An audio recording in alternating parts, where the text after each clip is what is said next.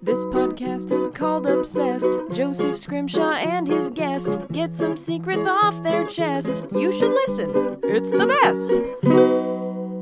Hello and welcome to Obsessed with me, Joseph Scrimshaw. I'm sitting in my home with the other person who lives in this home and is the other person on this podcast. It's Sarah Scrimshaw. Hello. Hello. Now, I don't want to ask how are you because I've been asking how are you every week. Okay. So I am simply going to acknowledge that I'm not asking how are you.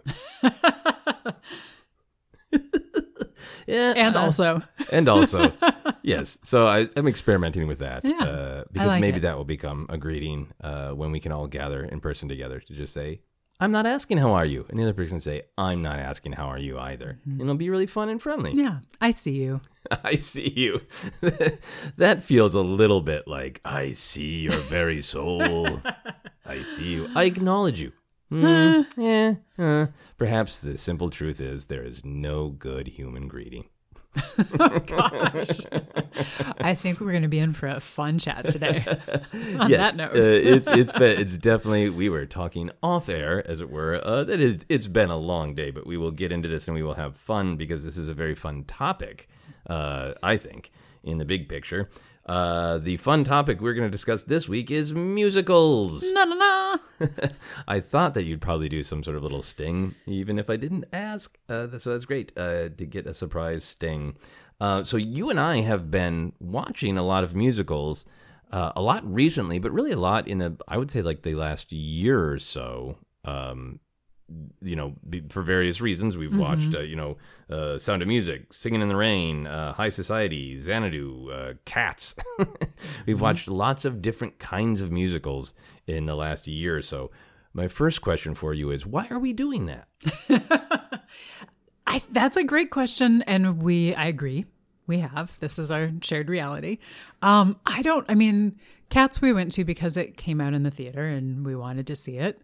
And I don't know if that just... It came out in the theater and we had to. We wanted it. It called to us. Meow. It did. Yeah. I think part of it maybe is that we have been, in particular since pandemic times, we have been on a little bit of a kick of watching more classic movies or older movies. And I think as part of that, there have been movies that we've seen, but also movies that we haven't seen that we've wanted to see that fall into the musical territory. Also, I am a fan of musicals, so sometimes I'm just like, meh, I want this. But I think it's as part of our watching some more classic movies, it's been one of the genres that we've spent a little bit more time with. Yeah, I think I was fascinated to ask, and just because we have not talked about this off air, and see your take on it, because I was wondering to myself like why we were gravitating toward it, and I totally agree with you that for our personal journey, we have some television shows that we like to watch. We just finished a watch of Deep Space Nine, which was just beautiful and bittersweet because we both enjoyed it so much. Amazing. And then we had during, I would say, like the beginning and middle time of the pandemic, we were doing a lot of like, should we check this movie out? And we were having very hit and miss results. And then we started watching a couple classic movies and like, oh yeah, it's really fun to watch. And by classic, we mean anything from, the advent of film to basically the early 90s. Famous films that are well regarded and well known. Yeah. And that's been really fun to know that, well, I might get a really different experience than I expected if I've never seen it or if I haven't seen it in years. But I know it'll be solid instead of a film that's just like, whatever. And I've just kind of, for myself, I feel like during this incredibly difficult time when I sit down to watch something, I want to have some amount of faith that it will be really intriguing or really well made, or will provide some like deeper cultural knowledge. Mm-hmm. But then within that, and that was for me like kind of a conscious choice. Mm-hmm. And then I wonder if we're going toward musicals because some of the like really great, this is a great film of history that we've been watching are sometimes a little bit heavier. We watched Ace in the Hole and A Face in the Crowd, two films that I think are just absolutely amazing. Two films that have some very painful connections to our modern times, that they both expose things about the way humans structure media, leadership, fame, the desire for power, funnel those into destructive patterns and organizations. Mm-hmm. So I walked away from those films going, this is so fascinating. This is so juicy. Also, oh, God. So I wonder for myself, I hadn't thought through all of this. So I wonder for myself, as you and I have been going through things and we've been like, should we check out this? Should we check out this? That I have been more open to watching more musicals. Not that I dislike them, but they're not my go-to. Right. And I've become more open to it. And I wonder if it's because I am yearning for something that is, solid, classic, but while there are absolutely, of course, dark musicals, a lot of them have energy, vitality, or, an affirmation of life and connection and joy. Yeah. Yeah, I think there's definitely that. I think some of the musicals we've been gravitating toward are not some of the darkest ones. And I think also two things. One, because I think we watched a few musicals kind of early on in this that we were both like, oh, yeah, we should be watching more of these. In particular, we did a whole episode about The Sound of Music and how much we both enjoyed it, and all the different reasons for that. So I think for me that kind of both kicked off a little bit of like, let's watch even more. I will say also, as somebody who is, I would say the two of us. I have very, very different moods day to day. So I would say that in general, if we were to take a long-term temperature, I am the more enthusiastic one about movie musicals. Yes, I think of that's the two fair. of us. And so I think I have also been taking advantage of the fact that you are more open to musicals just to suggest more. And then we both do this where we'll get on a little bit of a kick of, oh, we're really enjoying watching, Gene Kelly or Rita Hayworth in musicals. And so then we kind of are searching out some other ones with specific actors as well. Yeah, and we had done an episode of Obsessed about Frank Sinatra, and I had been wanting to revisit some of his films that I hadn't seen in a long time. So yeah, that's another reason that we've been doing it. So yeah, a lot of great reasons to be watching musicals. So you do love musicals, is that correct? Yeah. Yeah. Sorry, that was very loud. Yes.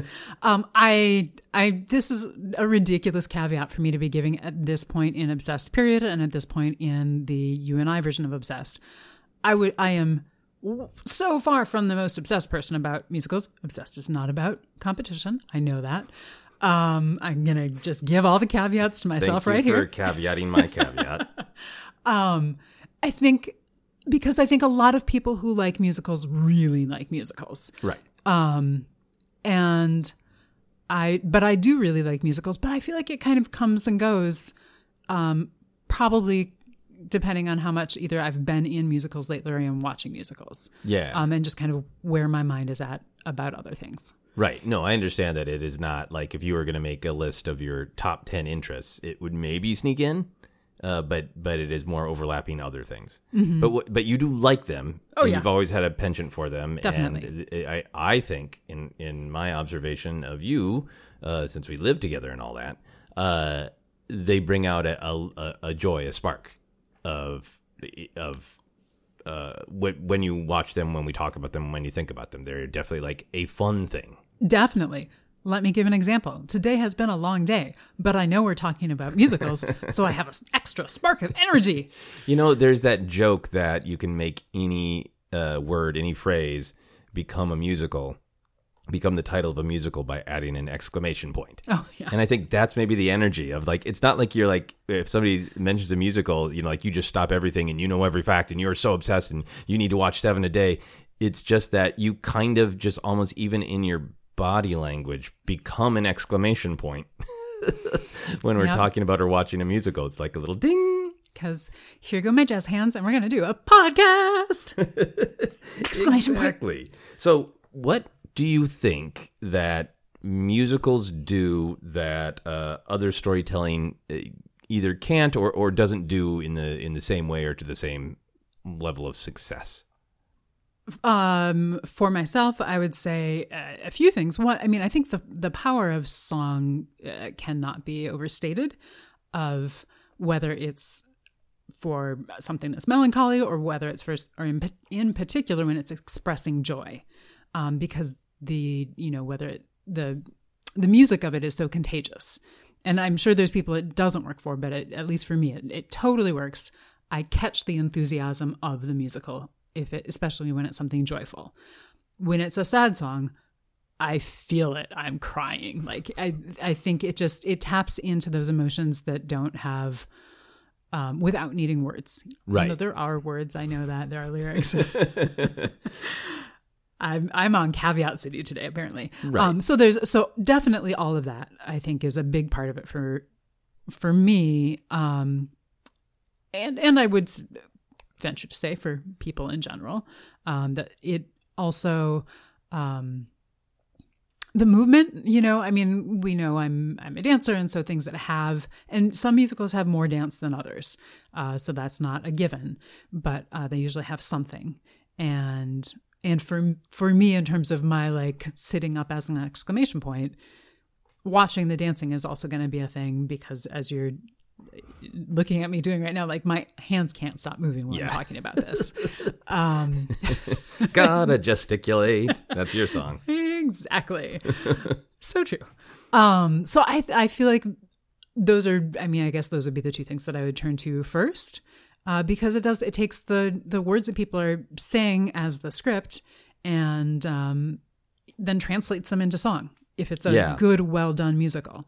And to have both the things that you're hearing and seeing on the stage then also be translated into something that you're feeling in your body as music, or you're seeing as other people express with their bodies as dance, it connects to us. So we're no longer just hearing something or just watching something. We're also, maybe getting a little bit of the physical experience as well by watching other people be physical, and we're getting, the visual stimulation and the audio and stimulation. Yeah, so, that makes anyway, makes a ton of sense. We'll talk about stage musicals and seen musicals live, but for the way you and I are experiencing them right now, watching them at home, a lot of people talk about like that is the great cinema experience. As Samuel L. Jackson described it when we saw him at a live event, of like, that's the power of being in the big dark room. There's nothing but you, other people in the screen, and you can disappear into that world. And I love what you're saying is,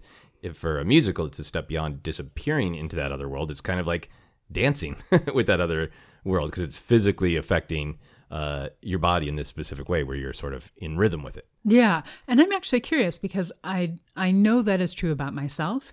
But I'm curious if that happens for you also, that you feel a physical connection with musicals as well. If it is the right kind of song that's really connecting with me. Yeah. So I think for me, like when musicals are powerful, it's because that I think unique power of musicals when it is constructed just right. So the song is coming at the peak of a character's emotion, and it feels like there's no other way they could have expressed it but this.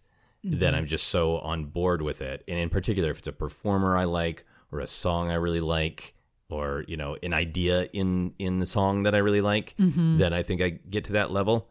I think for me, it's not as much about that physical connection, but I'm going to try that. Maybe next time we watch Sound of Music, I'll spin in my seat a little bit. Please do. Up in the hills. But I think for me, the joy of musicals is the music and the singing, obviously. I really, really like watching dance. I have, learned more about it, obviously, over the years, being married to you. And it's always really fun for me to be able to, like, after a dance, to say, like, I really like that part of it, or I thought that this element of what the dancer was doing was really good. What is your thought, having more expertise? So that's always a fun way for me, because I get to engage with the movie by enjoying it myself and knowing that I'm going to be able to turn to you and get, like, basically immediate sort of like DVD pop-up notes in person on the couch about from a dance expert. And then the other thing I would say is, in general, so many musicals have great comedy. They can have great comedy. In some musicals I enjoy, because I'm like, oh yeah, wow, that's like really deft or really intelligent or really, really, really out there comedy. But then even when we've been watching some musicals that we know are not like our only cult classics, they're not considered, by reviewers at the time as great art. Musicals to me are uniquely meta funny sometimes. And I really don't mean that in a musicals suck and I'm laughing at them. The musicals are such humans taking such a big swing at what art can and should be that when it's successful, it's amazing. And when it's just kind of a little like awkward or weird, it's beautifully funny to me, even when it's maybe not intended.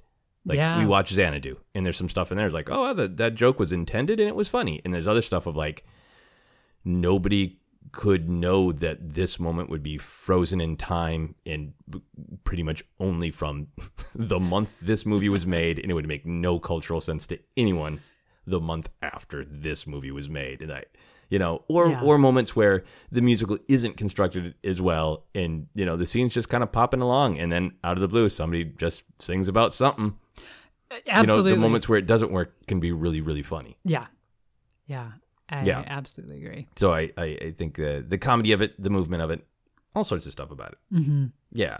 And then I think like putting a more analytical hat on it, sometimes the structure from like a narrative storytelling perspective of a musical works really well. And sometimes like the needs of the song pacing or the sort of tortured adaptation from a Broadway version to a movie version, really, really good, put way out in front of more traditional narrative structure. Yeah, that's very true. It's very true of lots of stage musicals too, that sometimes the pacing does not work. But I would say one thing that I've really enjoyed with this, which is maybe jumping forward so we can jump back, but with watching some more classic musicals, and this is a thing that I knew it, but how many really played with how they're filmed. And and some of the different kind of tricks and, in particular, some of the Gene Kelly things, because I know that was always a big thing for him, of just seeing, I guess, how experimental movies that I didn't necessarily think of as experimental before I watched them, but then it's like, oh, but this one piece or this number, and that's incredibly experimental for the time. Yeah. And so I really enjoy that too, of watching a musical, because sometimes we kind of think of musicals as fitting a box, especially from a certain time period that they fit a box, and to see how much they actually don't fit that box. They're playing with how much they can push within that box. And what they can discover. Right. Or like with Gene Kelly, I think it's easy to go like, oh yeah, it's Gene Kelly doing that Gene Kelly stuff. He's in a box. Like, yeah, because he invented the box. It might look like a box to us now, but he made that. And you've made me appreciate that so much more, that he does such a great job of saying, we can't just point a camera at great dancers. We have to construct dances for film, and we have to take advantage of the medium and make the most of that. And that makes it really fascinating. Do you remember, going back as we often do to the beginning, do you remember how you first got hooked on musicals, an early musical that meant a lot to you, anything like that? I do. So I have a few things. Okay, go for it. If I may. So one of the first things, when I was little, like, I honestly don't remember how old, so we'll guess and say somewhere in the 4 to 7 range. My mom was doing community theater and often would bring my brother and I with her to rehearsals. And so, okay, it probably wasn't 4. But we were fairly young. And so we would go and, we were told to, sit and read a book or whatever. And it wasn't that often, but it was often enough that the sense of magic of being in a theater. And she was in Carousel and she was in Brigadoon, so they were both musicals. And then she's a musician, and so she was also, in the band for other things and did the music for some other musicals as well. So I had that real, just kind of before I could even think about what it was, that real seeped into me. Yeah. Of what it was. And I imagine you observed fun. Like adults having fun at the rehearsals, right? Oh, absolutely. Absolutely. And I felt a real sense of connection. Like, she was the music director for Your Good Man, Charlie Brown, and Linus needed a blanket, so I let Linus use my blue blanket. You are a bigger kid than I was.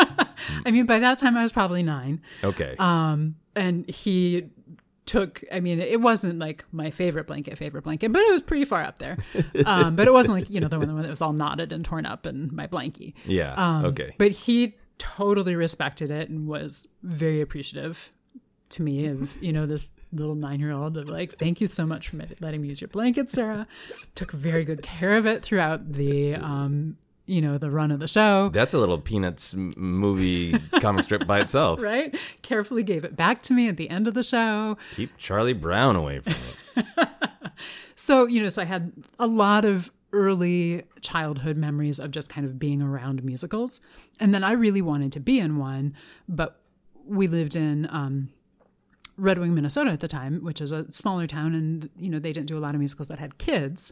And so I auditioned up in St. Paul to be an Annie and got in. So that was, other than like school shows, like like the Mother Goose News or something, which may or may not have been a musical. I don't remember.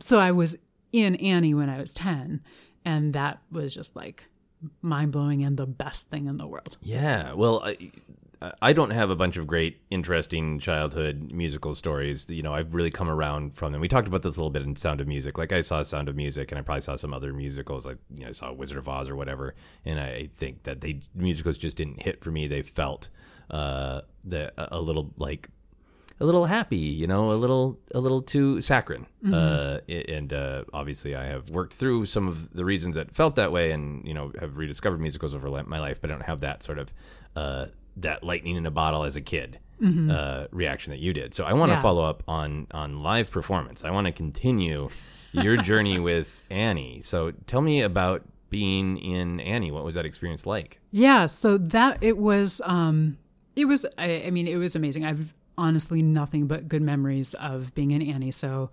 I was 10, as I mentioned, and we lived about an hour away from St. Paul, where it was a community theater production in St. Paul. And we went to the auditions, and I included this because I think it's funny.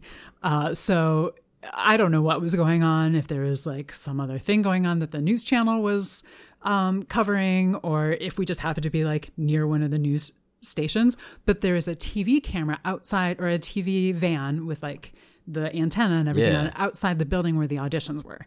So I was panicked that they were filming the auditions. You thought you were going to be on a reality TV show before you even knew that those could exist in the future. Because I didn't know. Like, I knew, like, my mom had just said, like, hey, you want to audition for a musical, and they're doing Annie. Do you want to both go audition for it? And so I was like, yeah. So we went up there to audition, and I was like, oh my God, we're going to be on the news. We were not on the news, which was great. Local girl who gives away her blanket in kindness auditions for musical. News at 11. Look at all these crying girls who just want to be orphans. Look at all these singing orphans. So how did it go? Well, spoilers, sorry to give it away. I got in. Yay. I got in as the part of Tessie, who's the one who says, oh my goodness, oh my goodness. Her main thing, and sings the You're Never Fully Dressed Without a Smiler, is one of the people who helped sing that song. But it was amazing. And my mom got in as well, which was great because she was the one who was going to have to drive me to and from rehearsals.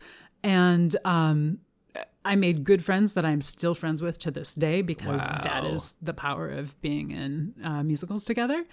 And it was an amazing experience. I mean, it truly was, to just kind of have that experience and have something where there were other kids in it. But the adults were really good, and I feel like everything was handled really well. And, it was the 80s, so it was kind of height of Annie mania as well. So to be in something like Annie was not a hard knock life. So I would imagine that this just increased your love of musicals and made them a not even like a thing I like. They're just part of your life, right? Yes. Yeah. And you've been in many other musicals throughout your life, right? Any other ones that stand out to you as like a great experience, or an experience that gave you a different or a deeper understanding, appreciation of musicals? Yeah. So I was in, so when my family lived in Washington State, I was in I guess, technically an operetta, but I was in Gilbert and Sullivan's HMS Pinafore. Okay. And there's an experimental college there that was putting on the production. And so some parts of it were very, straight to the script, and some parts of it were very experimental. And again, both my mom and I were in it. And we were both in the chorus. But for example, all of the chorus members, like the people who were the main leads, I don't remember if they wore actual like period costumes, but they wore, I think, a little bit more costume. But the rest of us wore like white dress shirts and had mime makeup on our faces and sweatpants in different colors. And that was our costume for the entire show. So it was like, and it's Fairhaven College. It was the college, and it's... How old were you? Like 12? Okay. 11 or 12? 12-year-old chorus mime. And I think I was... In Gilbert and Sullivan. Yes, and I think I was the only kid. Okay. So everybody else, which went on to be then for quite a few years, I would often be one of the only kids. Okay. Because I think everybody else was in college or an adult. Yeah. Wow. So it was also really my first experience kind of being around, and I didn't really understand, but I've thought about some of the things since then, but just kind of some of the conversations that were going on around me, and, to be in this very, kind of like, oh, let's think about this and let's think about this. But then with this very like, which is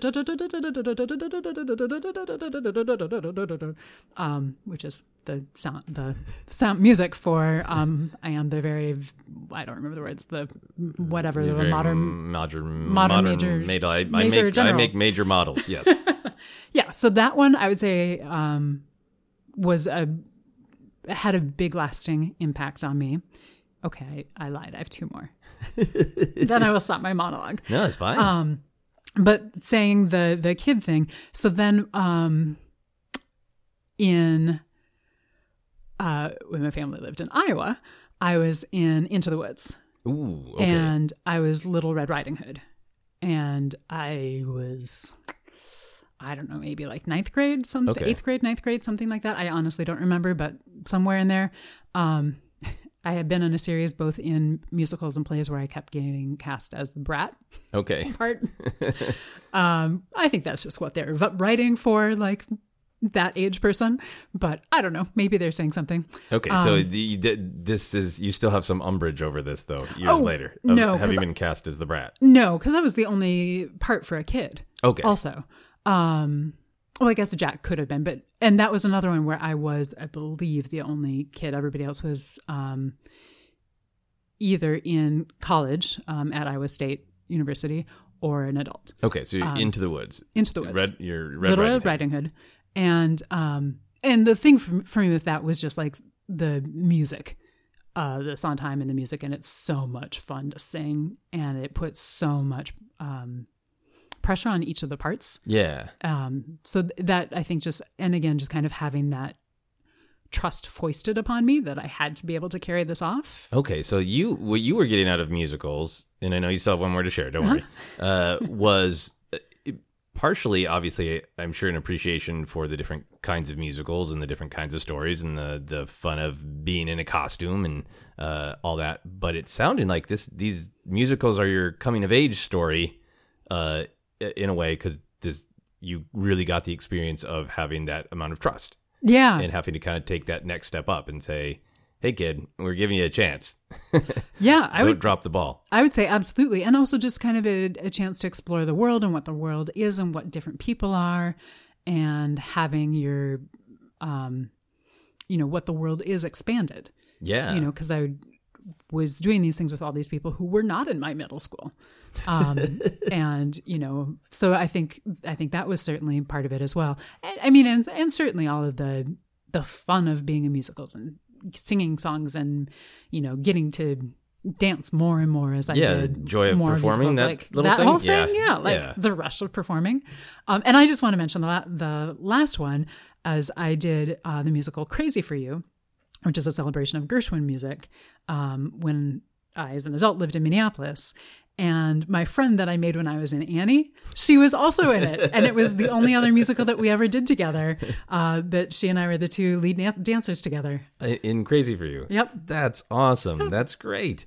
And now, when you were in some musicals as an adult.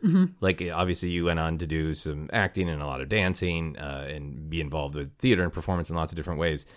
Did musicals keep a special place in your heart? Yeah, absolutely. I think as an adult, I ended up doing fewer and fewer musicals because they take a lot of rehearsing.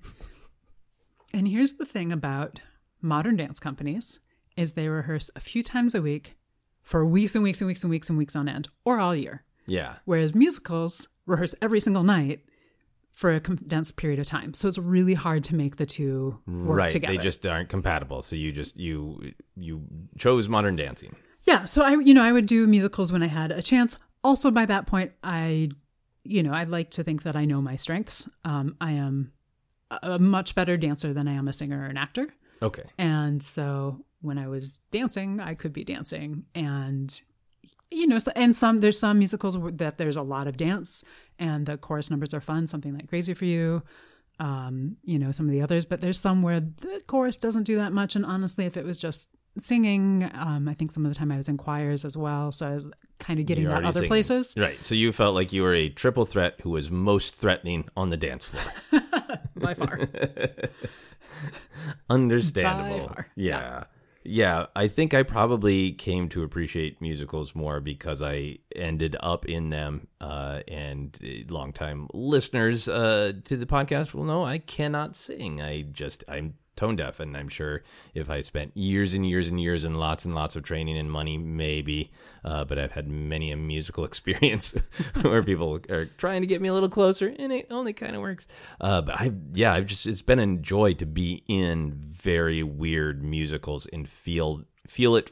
It gave me a different appreciation of musicals on stage or in movies, to feel that like we're doing the scene and we got to build up to the song. And then there's this entirely different energy in the audience, good or bad, when there's a song, but there's an entirely different energy. And then what happens when you come down off that sort of mountain of music back into like a scene, that was really powerful to experience. The weird musicals I've been in, I did for years that Johnny Appleseed at a children's theater, which was a very had a like we sang to a track of music that was like on the tape, it was just very fun and very silly, and the songs were just really about how apples were great for the most part. Many different songs about how great apples were.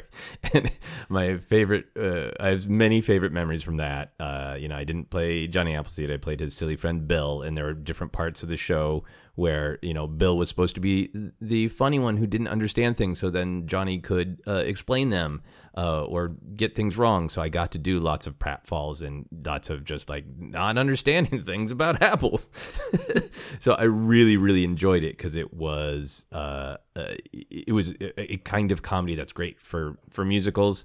And we were performing for, I think, mostly like first through third graders. So it was all just like no filter. If they liked what you're doing, they would laugh and they would cheer. And if not, you could hear their bodies just rustling in the seat and their souls rustling in their bodies. You could tell they were bored. Sometimes they would just shout out, "I'm bored now." So we would do these big numbers, and because this was for school groups, this would be at like 10 a.m. in the morning. We'd have all this choreography, and I'd be trying to hit the notes as best as I could, not being a great singer. And there was one particular song that was like, there were a bunch of songs right in a row, and this was the last one. And it had more choreography, and we would end up on our knees just panting.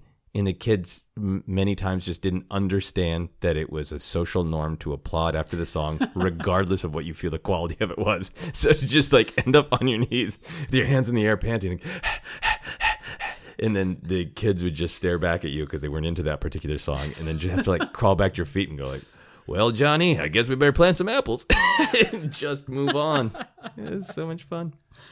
Yeah, so maybe someday we'll do an episode all about all the various musicals we've been in. I was also in a very, very experimental musical at the Minnesota History Theater it was really good, and it was really fun and powerful to be in. And I was cast in it also because I had some comedy roles, but it was about a fire that turned into a fire cyclone and destroyed a whole town, and it was strangely moving and beautiful, using the power of song and the power of dance and the power of comedy, and kind of to combine them all to kind of wrestle with this horrific tragedy. But that one was really fun because I got cast particularly to do comedy roles, and they were really fun, and I had some very pedestrian movement that I had to do, but then there were other dancers who did actual like amazing dance, and everybody was just okay with it that I couldn't sing, but I loved the songs and I wanted to sing them. So I was told it was okay that I could sing quietly to myself on stage because there was always multiple people singing. And just like one rehearsal, I just got a very friendly note from the director, like, Joseph, we can actually hear you, so sing more to yourself. Oh my gosh. Which was fine because it was the agreement. So like I was joyful because I got to be a part of this big weird thing and contribute the skill that I have. Yeah. And then still feel that like I'm in it because I'm singing, but quietly so no one can hear. Yeah. And I will add that for that one, Fireball, if I may. Yes. Which I went to before we were partner friends. But very briefly before. Yes, but still before. Only a short amount of time, yeah. It was amazing. Oh. It was, I loved it. It was also one that I had I wanted to be in this, but they didn't have auditions for the dancers because I also really liked the choreographer. But I thought it worked really well. And it was really fun to see something like that from the outside. So since I've been chattering so much about my own like internal experiences from being in musicals, it was really fun to see that one. And also to see the interplay of this beautiful dance and story that is not one that you think about as like, natural musical material, a fireball that killed a bunch of people. But then to also have the wonderful moments of your comedy, and I just thought it was all interwoven very nicely. Yeah, and thinking about it again reminds me of a thing that I like about a lot of musicals, that it certainly happens at other storytelling, but musicals seem to have a real passion for it, which is layers of reality. Mm-hmm. So like part of the reason that there was comedy is there was this told the story of the actual tragedy of this fire cyclone, but then it was also part of the history that the town had commemorated it over the years by putting on like shows about it. So like I was playing somebody from the past who was trying to put on a good show about it. So I was the show within the show about a horrible tragedy, and it really, really worked because it was about reflecting on how do we cope with tragedy, how do we commemorate it, how do we not forget. Yeah. But just a lot of the musicals we've been watching have those layers of reality. Gene Kelly, in particular, doing his dream ballets. Yeah. We watched Singin' In The Rain the other night, and I was like, all right, I'm going to count. How many layers of reality deep are we? And I think at one point in his dream ballet, we were 7 layers of reality deep, according to my count. I'll have to look up what people think the official one is. If life was a musical and you had to burst into song to express your feelings, what kind of things would you sing about? Oh, my gosh. Wow. I think there's a chance I'd be one of those people who would sing all the time. I would sing about making coffee and tea in the morning. So like the water is boiling, there was water boiling song. There'd be a nice calm, like it's time for some yoga and stretching song. There would be a very angry song about driving and traffic. Traffic was bad today, so I'm cranky about that. Because we're not allowed to have bad traffic yet, but it's bad. So I would definitely think that I would sing about what I'm thinking to myself when I should be, when I am doing work, not should be doing work, but when I am doing work, but like, like we all have like those emails that we send. Similar emails over and over again. Maybe we don't all have that. So you would sing your repetitive emails? Yeah, because then you could do a layer upon a layer because you're like typing the email and it's autofilling part of it, and then you're like having your dream of what you want to be doing or what you want to be doing. It's like, think about that. Like that's an entire dream ballet with multiple realities right there. Sorry to poke, but just checking in. I really need an answer. That kind of thing. I love it. That's amazing. That is fantastic. But it'd probably get a little angrier, right? In the dream ballet with the frustration. No, I mean, I actually, because I handle a like just kind of general inquiry email account, a lot of it is like, no, we're currently closed. No, we're currently closed. That's decided at the state level. Yeah. So I want to, much like sending an email, I want to poke at this a little bit. I feel like when musicals are really successful, it's because the emotion the song is the height of the emotion in the scene. Okay. Right? Yeah. So do you think it's an accurate observation about yourself that you feel strong emotion from the sort of need to do things of the day, both joyful and frustrating? That I feel the emotion from the need of doing them? That you feel a lot of emotion while doing them. Like, because you mentioned like making coffee, which sounded like fun and bouncy of like, I'm getting up and starting my day. And then you mentioned like the frustrating things, like I'm stuck in traffic, or the repetitive things. I think I was thinking more along like the Rent approach to musicals, where there are some things that are certainly very big and very large, but also some of the songs are a little bit, and not, many musicals are a little bit more about the mundane also, or they I think, actually, good question. What I'm leaning toward is something that kind of has the overlay of the water's boiling. What am I actually thinking about?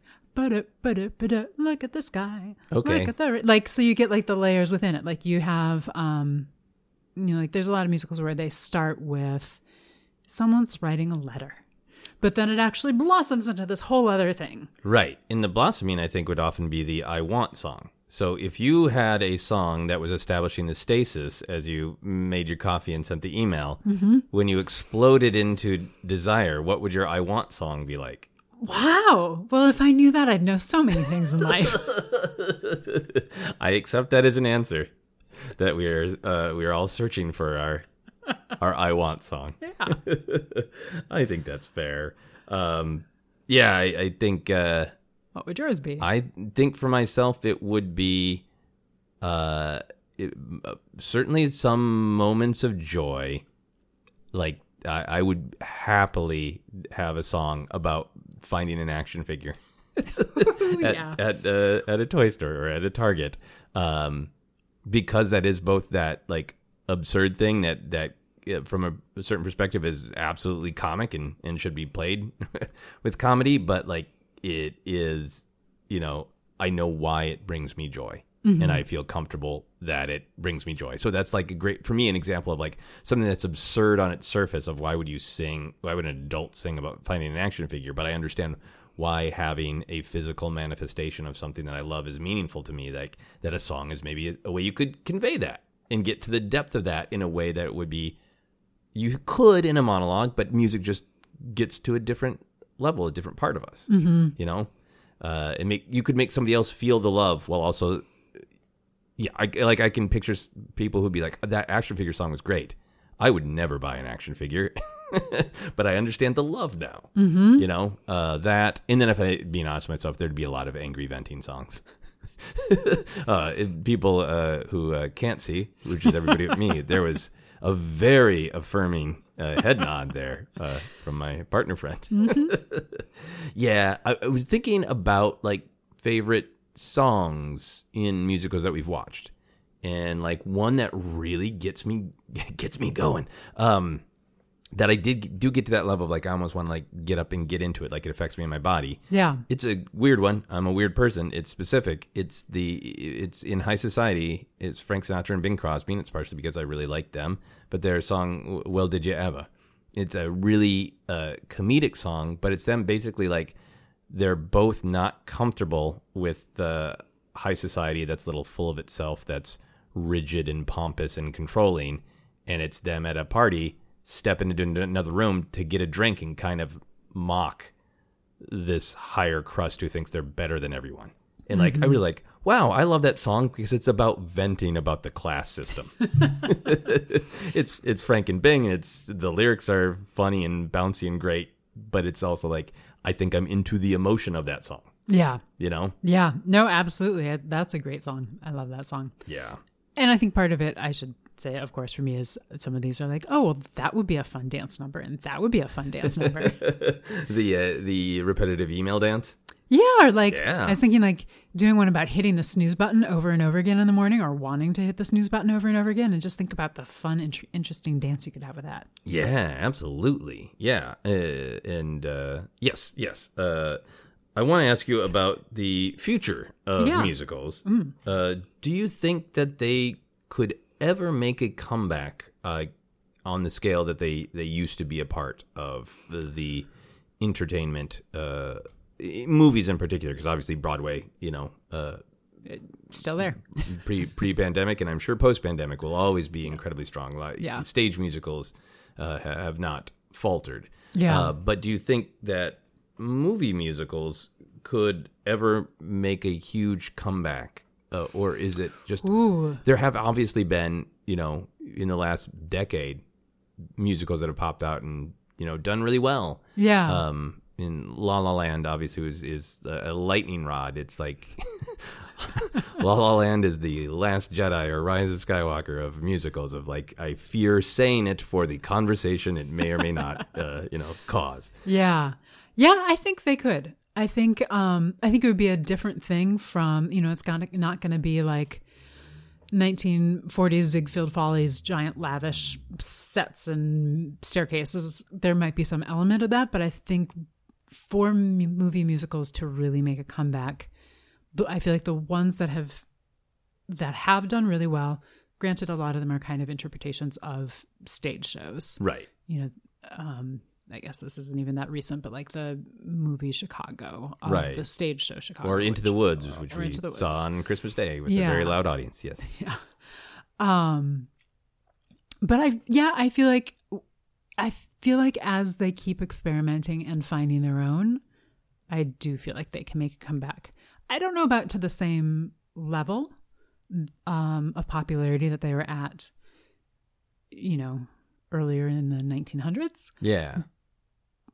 Partially because I think, tastes are so divergent, and we're so used to being able to pick and choose so much more that I don't know that it will ever be the like, yes, everybody's going to go see this, and then everybody's going to go see this musical, and then everyone's going to go see this musical. But I feel like we are on a resurgence, and I feel like there could be more of that. Yeah. I mean, especially, sorry. No, you go ahead. It's because I look at like the musical TV shows. See, we were going to talk about the same thing. So great. Yeah. I watched all of Crazy Ex-Girlfriend and absolutely love it. And then that seemed to, I think it's Zoe's Extraordinary Playlist. It seemed to successfully spawn another musical TV show. And we'll see if, those become like the rarity of like, it's fun because there's one. But then also it's been extremely popular for various shows, going all the way back to Buffy, to have a one-off musical episode somehow. So yeah, there has been a little home for musicals on television. Yeah. And I mean, like, look at like the Pitch Perfect series or something, which granted we have not seen all of them, but I feel like there's a lot of different, I feel like within kind of, there's such a wide realm. Musicals, because to me, musicals are not, especially moving forward, are not just like, they don't follow a certain structure. They don't have a certain type of song. I feel, or a certain type of dance. I feel like really broadening and being inclusive of what can be included. Sorry for the double inclusion. Not really though. I just feel like there's so many possibilities there. I mean, just wait till look at Bollywood. Yeah. No, I mean, and that's great to bring up something like Pitch Perfect, because Pitch Perfect, I could be wrong, but it's not selling itself of like, did you love Singing in the Rain? Do you love Into the Woods? The musical is back, right? It's a movie where there is a lot of music and the people are doing musical things. Right. But maybe more situational. But if Yeah, but I take your point though that it really does depend on how you look at it. I wonder if, so it's interesting to me that a lot of the great classic musicals that we have been watching do evolve out of the vaudeville perspective of that. really great epic entertainment has a little bit of everything. It has song, it has dance, it has great drama, it has great comedy. Hopefully somebody will maybe even juggle or do something weird. If you can get an animal to do tricks too, that'd be great. Like, it's so comes from that vaudeville tradition, the evolution of that. Mm-hmm. A super successful new movie musical, what tradition would it be emerging out of? You know, if it wasn't reaching back to go, oh, the DNA of this is in vaudeville. Mm-hmm. What do you think what kind of currently in the zeitgeist moods or ideas would fit with a musical? A combination of live variety shows and Zoom/YouTube/Twitch. So like an ASMR musical. Yeah, we're making that right now. Yeah. But I mean, a musical, if you could construct the narrative that it is related to our consumption of many different bite-sized things, Mm-hmm. but you put those all together and they tell a story. That's an interesting musical to me, of like the, you know, you're watching, you're reading this Twitter thread. You need to know how to fix, you know, a broken part of your fridge. So you're watching this how-to video on YouTube. Then this is your favorite movie commentary thing that you're watching on Twitch, you know? Yeah, and I feel like it's like people have more, like many people are performers in a lot of different ways now. So if we kind of tap into that idea, not saying that the musicals would be crowdsourced or, you know, it's anything like that, but I feel like we do have such a different, you know, interaction with that of, like you said, like somebody knows how to fix things, so they make YouTube videos about it, or they, you know, Twitch their reactions to things. You know, back when I was in Annie, my options were be in that production of Annie or keep putting on, you know, shows in the living room for my parents, which I was also doing. You know, so but I just feel like there's a lot there. And as a result, people are discovering new skills and new talents and also changing what is normal. Mm-hmm. And especially right now with, you know, everybody having to figure out how to use Zoom or something like that. Yeah. That I am not suggesting the Zoom musical, just to be super crystal clear. But I feel like there are already 87 that I don't know about yet. Oh, there are. But I feel like something out of that and out of this feeling is where kind of the next version, the next iteration. Yeah. I want to talk a little bit about the possibility of a musical cinematic universe. Okay. Like the Marvel Cinematic Universe. Yeah. I think that one of the big things in entertainment is what Marvel created successfully, which is these are all individual stories. These are all individual meals by themselves, but they lead to the next one. Mm-hmm. And that wanting to have the next one and wanting to know that whatever happens in this film might affect another film 5 films from now, or now television shows. Is that interesting at all to think of, like a musical cinematic universe to you? Yes, extremely. I'm brainstorming right now. You're brainstorming right now. Yeah, I was jokingly like trying to see if you could create one from musicals of the past of like, how do Singin In The Rain and Cats connect? Is there a same character in there that you could track through? Not sure about those two. But going forward, I think people are trying to kind of rush. People have been trying to, for the last, you know, over 10 years now, rush into the Marvel model. Mm-hmm. But I think that really is the power of it, of, you know, patiently going, you know, from one story to the next and connecting them all and having value in that and finding value in that. If it didn't work, if it wasn't honestly engaging when Captain America finally met Rocket Raccoon, if that wasn't an actual interesting moment that showed you something about them, it wouldn't have worked. Right. You know? Right. So you'd have to have that element. Yeah. So you've been brainstorming. Do you have it? Have you unlocked the... In the last 90 seconds, no. I have not unlocked this magic key yet. But it looked like you were really, really turning. No, I'm fascinated by this idea, and I'm going to keep thinking about it. Excellent. Would you ever want to see a musical story retold without the music, like Oklahoma, not the musical? I don't know that Oklahoma would be the one that I would choose. Sorry, Oklahoma. Yeah, I mean, I feel like, I mean, there certainly are some stories that there's both, you know, the musical version and the non-musical version that exist as basically the same story. But yeah, absolutely. I'm trying to think of what a good one would it be for that. Or like a challenging, interesting one. Yeah. You know, like what if you did Mary Poppins, not the musical? Well, I know that many people would disagree with me, but like, yeah, I could see that because it is absolutely a huge, huge essential part of it. But I'm still intrigued by that story because where my mind goes to is Mary Poppins is this symbol of people need to be rejuvenated in their joy for life.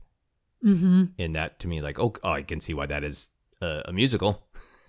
Yeah. But I can also like hook into like, okay, that's what this story has, these beats to build and these character moments to build to this theme, to this idea. Yeah. And I realized it was a book before it was a musical. So it did but the book sang, right? Whenever you opened it, it was always a magic book.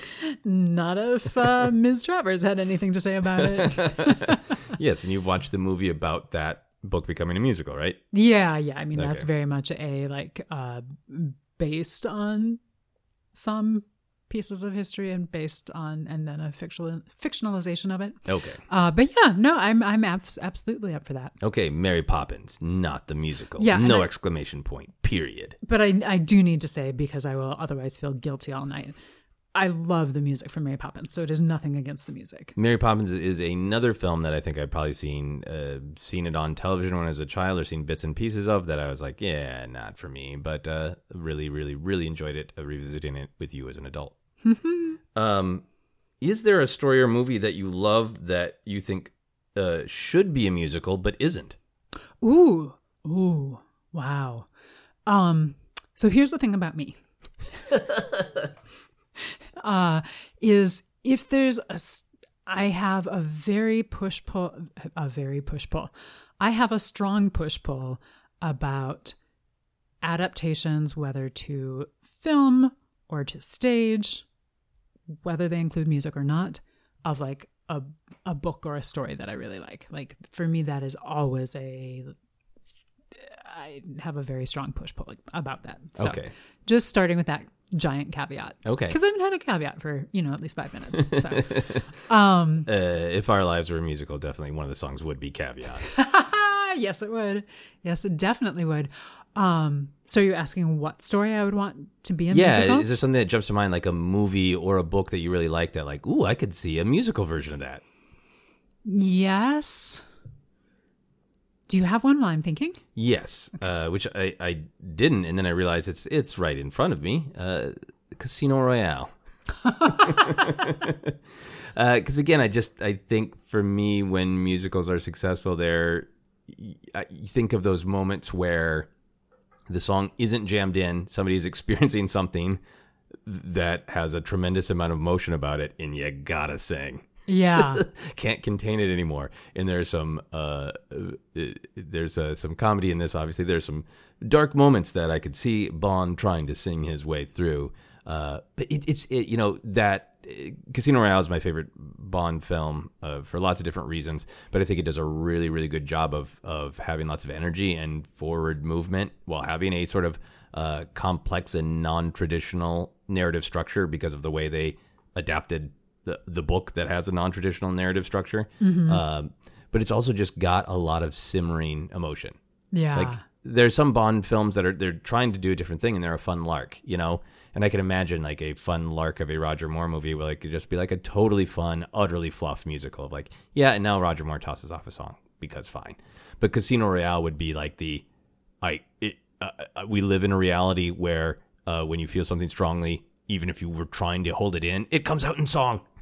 That would be amazing. Yeah. And it's really fun to go through a movie like that and go, now, which moments are songs, Yeah. What song is Le Chiffre singing while he's sitting at the table, the game table? Oh, yeah. Like trying to figure out what's going to happen next. Yeah. The song, I Know You Tell. I know you tell. I know you tell. I'm not gonna die because I know you're a tell. Yeah. Yeah, that's great. Yeah. There's a lot of finger snapping in that one, and everyone in the casino is doing that. There's definitely a song there's a recurring motif around Vesper, both the person and the drink for sure. Definitely. And the second he sips the drink called Vesper, just an explosion of music.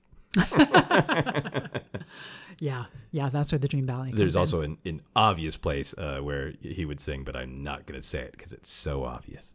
Anyway. Okay. Yeah. I'm just going to let it go. Okay. Which is also a song. So I shared one. Yeah. How about you? Okay, so if we're going with things that are movies that are not currently musicals, I want one of the Oceans franchise to be a musical. Like Ocean's 8? Sure. Ooh, that would be great. Jazzy. Yeah, yeah. A lot of horns. A lot of theft dancing. Yeah, I hear a lot of jazz drums. Oh, yeah. Mm-hmm. Oh, for sure. That would be great. I would love that. I also think that there is so much great exploration going on because of streaming. And I think Marvel is obviously having some elements of musical in WandaVision. Mm-hmm. Music is an important part of it for lots of different reasons. Don't want to say anything more spoilery than that, but I think it's totally within the realm of possibility that Marvel does a musical. I think it is within the realm of possibility that Star Wars eventually does. Probably not like more of a Pitch Perfect musical where we're following a band, and every time there's music, it's really in the story, mm-hmm. not the heightened, reality where people burst into song, but I'm forgetting the technical term, but you know what I mean? Yeah. That it's all music that is real to the world, but I still think it's possible. Yeah. To have some, band on the run in galactic trouble, and there's a bunch of cool, weird Star Wars music. Like, I think that'd be cool. That there are some of these big properties are interested in exploring other genres, that we could see some very non-traditional, fun, surprising musicals. Yeah. Reinterpreted into the world of one of these other big franchises. Yeah. Yeah. I love all of those. I'm here for them. Yeah. I'm ready. Fast and Furious and Fabulous. It'll happen, right? Yes. Okay. Do you have any other stories you want to add? No, I mean, yes, but no, I don't have any off the top of my head. Okay. Fair enough. How do you convince someone who doesn't like musicals to give them a try? What would your pitch be? Yeah, so this is a hard one, and this is one that's changed for me over the years. I think when I was much younger, I would have just scoffed that people didn't like musicals. But I think I've always known people who were not big fans of musicals, and who had a wide variety of reasons for it. I mean, I think much like we talked about some of your feelings of people not feeling like bursting into song felt realistic, of people mainly seeing musicals that were lean toward the saccharine, mm-hmm. And really just not feeling like it was not acknowledging the complexities of the world. Whereas to me, honestly, sometimes some of the best musicals have so many layers to them. They're fantastic at acknowledging a lot of complexity of the world. Not all of them, because that's more than any one film or stage show can really do. So if somebody didn't like musicals, I would maybe start by asking some questions about why not, what they've seen, what their interpretation of musicals is. Have they only seen the movie Cats? Mm-hmm. Or only whatever. Like, have they only seen the film version of Oklahoma? Or have they were in it in their school musical in high school, and they didn't want to be in it, and they were forced to be in it, so they hate it.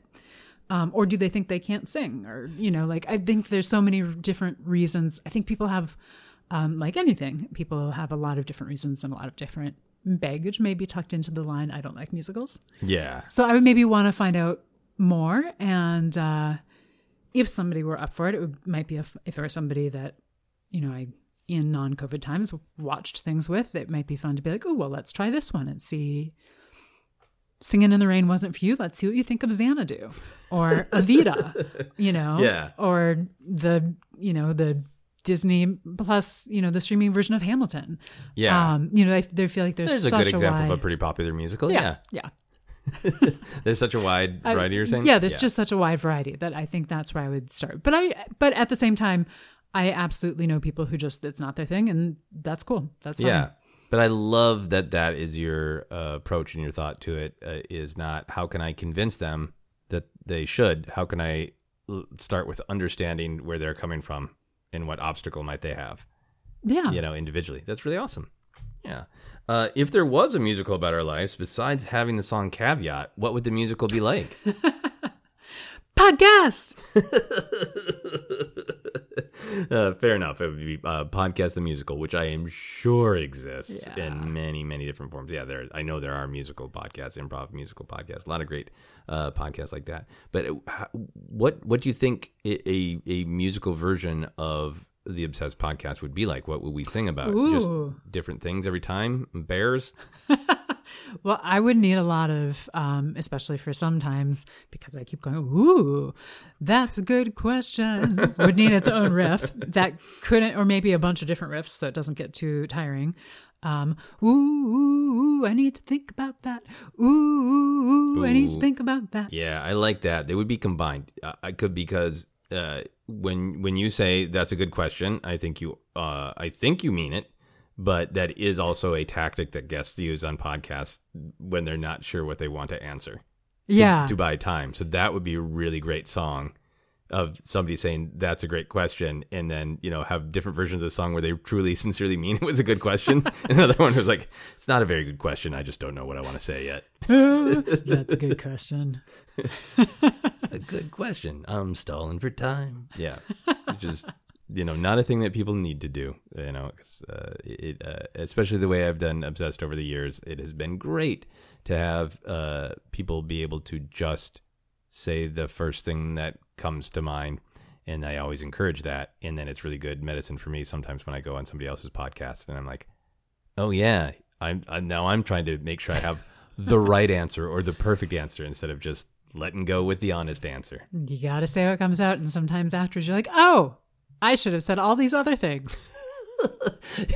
You gotta say what comes out, I think would be the big hit single from the Obsessed musical. I think I would turn that one over to you, the lyricist and comedy punch-up writer, to fix that one first. No, it's perfect. It's perfect the way it is. I'm not going to touch a single thing.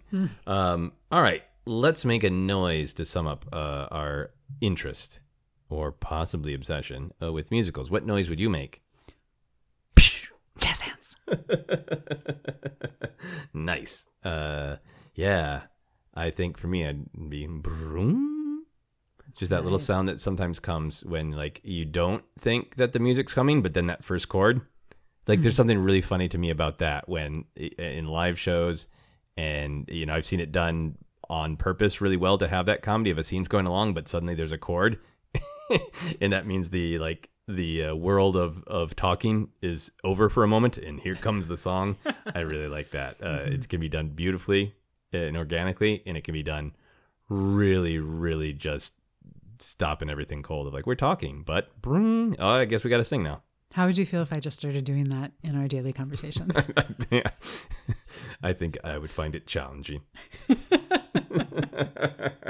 I think there'd be some moments where I'm open to bursting into song, and I will own some of my grumpiness. Other times I'd be like, I'm not in the singing place. Then we do the stamping song. And we do the stamping song. Yes, we do the cruel to our neighbors song. Grr, grr, grr, stamp, stamp, stamp. Another great song. I think it should be called Grr, grr, grr, stamp, stamp, stamp. Let's rate the obsession. So on a scale of 1 to 10, 1 being the lowest, 10 being the highest, where do you rate yourself on your obsession with musicals? Well, I would say on a normal, just going along my life, and before you brought up let's talk about musicals, I would have given myself a 6. And for the last 2 days, because I've been thinking about musicals and we've been watching some musicals, I'm popping right up there toward at least an 8. Up there with an 8. That is great. Yeah, I think I've really been enjoying them, enjoying thinking about them. So I think I'll give myself a 6. Nice. For my general obsession level. It's never going to be one of my main things, but I'm really enjoying them. I really enjoy thinking about them. I really enjoy seeing how they evolve and change in the different ways that they can bring out all of our feelings. So many feelings. All right, let's move on to the plugging section. Where can people find you on the old internet? You can find me on Instagram at Scrimstreet. Excellent. And you can follow me on Twitter and Instagram is at Joseph Scrimshaw. You can follow Obsessed Podcast on Twitter and Facebook. It's at Obsessed Podcast. You can also check out that Star Wars podcast I co-host where I happily talk about The Last Jedi and Rise of Skywalker and all things Star Wars. That podcast is called Force Center. For info on all my upcoming shows and comedy albums, you can check out my website at josephscrimshaw.com. You can support Obsessed by backing us on Patreon. Full info on that, go to patreon.com/Joseph Scrimshaw. All right, here are our final questions. Mm-hmm. If you had the superpower to get very big or very small, which would you choose? Ooh, wow. Very small. Why? Because I feel like I could, as long as my goal was not traversing long distances, I feel like I could do more things. Okay. Whereas when you're very big, everybody notices you. And so if you're trying to get something done or sneak around people, I don't know why I assume I'm one of this is for the purpose of sneaking around, but I did. So therefore I want to be very small. Yeah. Okay. Yeah. So yeah, if it's go big, it's kind of go big and go home because everybody's going to see what you're doing. Yeah. Yeah. So if I were late to catch, the transportation to get to work in the days when I did that, I might want to be big so I could take fewer steps to get there. Okay. But in general, I would say very small. Okay. Very small. Excellent. If you could have a food product named after you, what kind of food would you choose? Ooh, I would like some sort of savory baked good. Sarah's savory baked good. I like it. I wouldn't want it to be called that. I was just thinking it would be called the Sara. The Sara. And then it would be, when you say savory baked good, what exactly do you mean? I mean something that's not too sweet. I guess what I'm thinking of is something like a roll or something like that, but rather than going in, rolls can go very much toward the sweet side where they're veering toward cookies and donuts, or they can go more toward like an accompaniment to a meal, whether they have maybe like dill or cheese or cardamom or all sorts of more savory flavors in them. Okay. I would like something that has more of a savory goal. After our dinner tonight, I would like the Sara of some kind. That would be good to me. Final question on the podcast, as always, is a very musical question, really. What is happiness? Bring. Happiness is finding the song that's in your heart and knowing how to sing it. That is the perfect answer for our musical episode. Thank you, everyone, for listening. This has been our podcast. You've been listening to Obsessed. Joseph Scrimshaw and his guest shared some stories with the rest. Rate 5 stars if you're impressed. So here's the thing that you have sometimes seen me do, but when I get very tired, and maybe, at night and don't want to get up, what I do is I just pretend that I'm in a musical, because I've been in so many musicals where you're exhausted, but there's still 3 more numbers you got to get through. And so not only do I pretend I'm in a musical, but I usually turn to you and start singing, I'm in a musical. I'm in a musical. At the same time that I'm currently doing this, because I'm sitting down, bouncing my elbows and doing a little jazz square. But it always works. It gets me going and gets me over that hump of too tired so I can keep going to do whatever I need to do next.